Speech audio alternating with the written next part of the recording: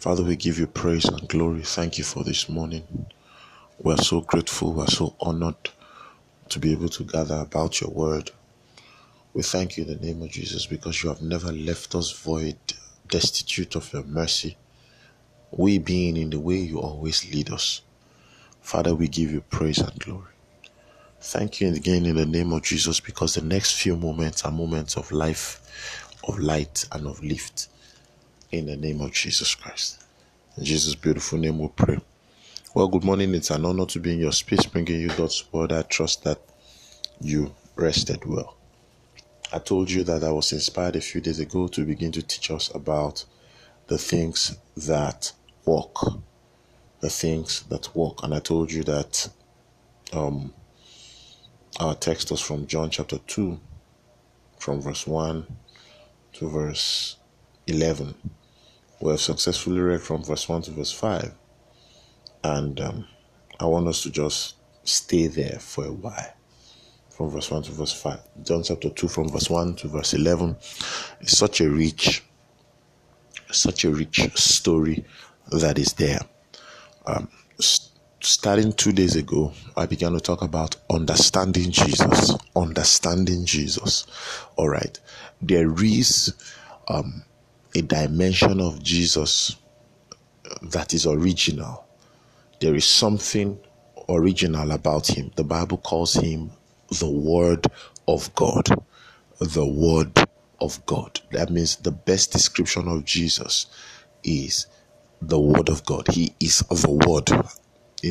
He is the Word that became flesh. He is the Word of God personified. He is the creative power of God. He was in the beginning with God. Then the Bible says all things were made by him.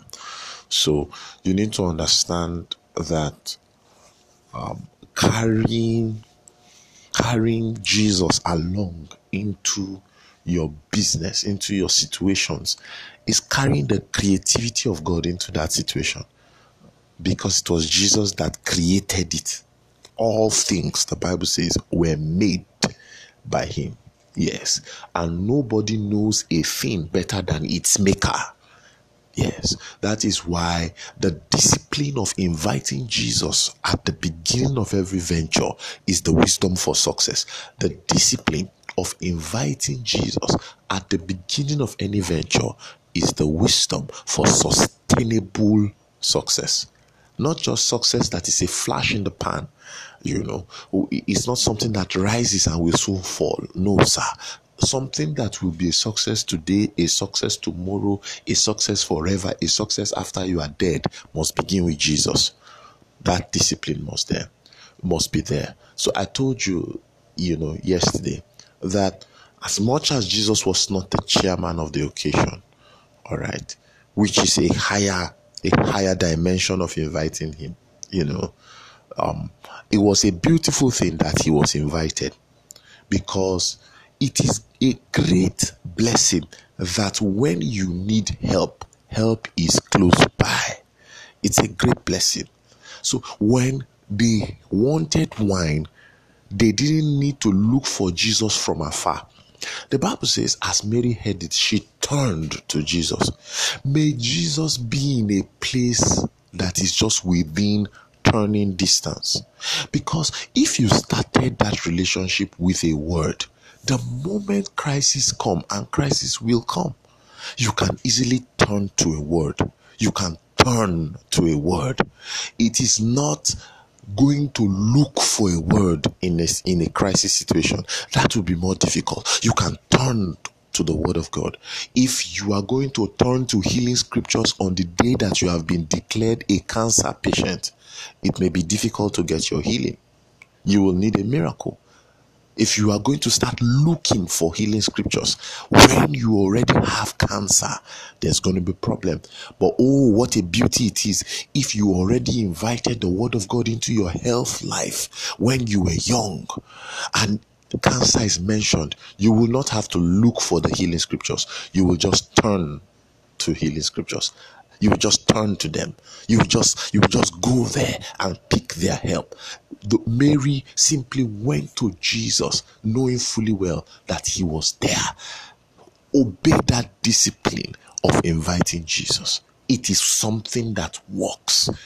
Carry your healing scriptures now that you don't have symptoms, because you will need them one day. Start that relationship with a word from God. I'd never forget that I was in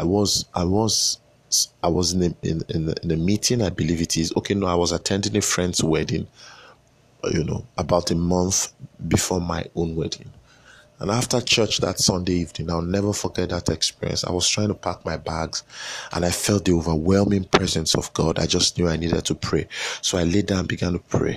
As I prayed in the Holy Ghost for a few minutes, I heard the Lord said, El Elyon has come through for you. I heard it clearly.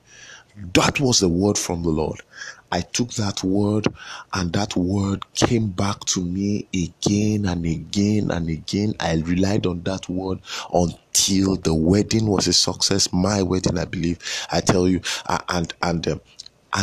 even that word brought me out of debt. El Elyon has come through for you. Have the discipline of beginning with the word of God so that you can always turn to it in the days of crisis. I trust that bless you. Sugar Lemedi, and I thought to bring you a word of faith and hope.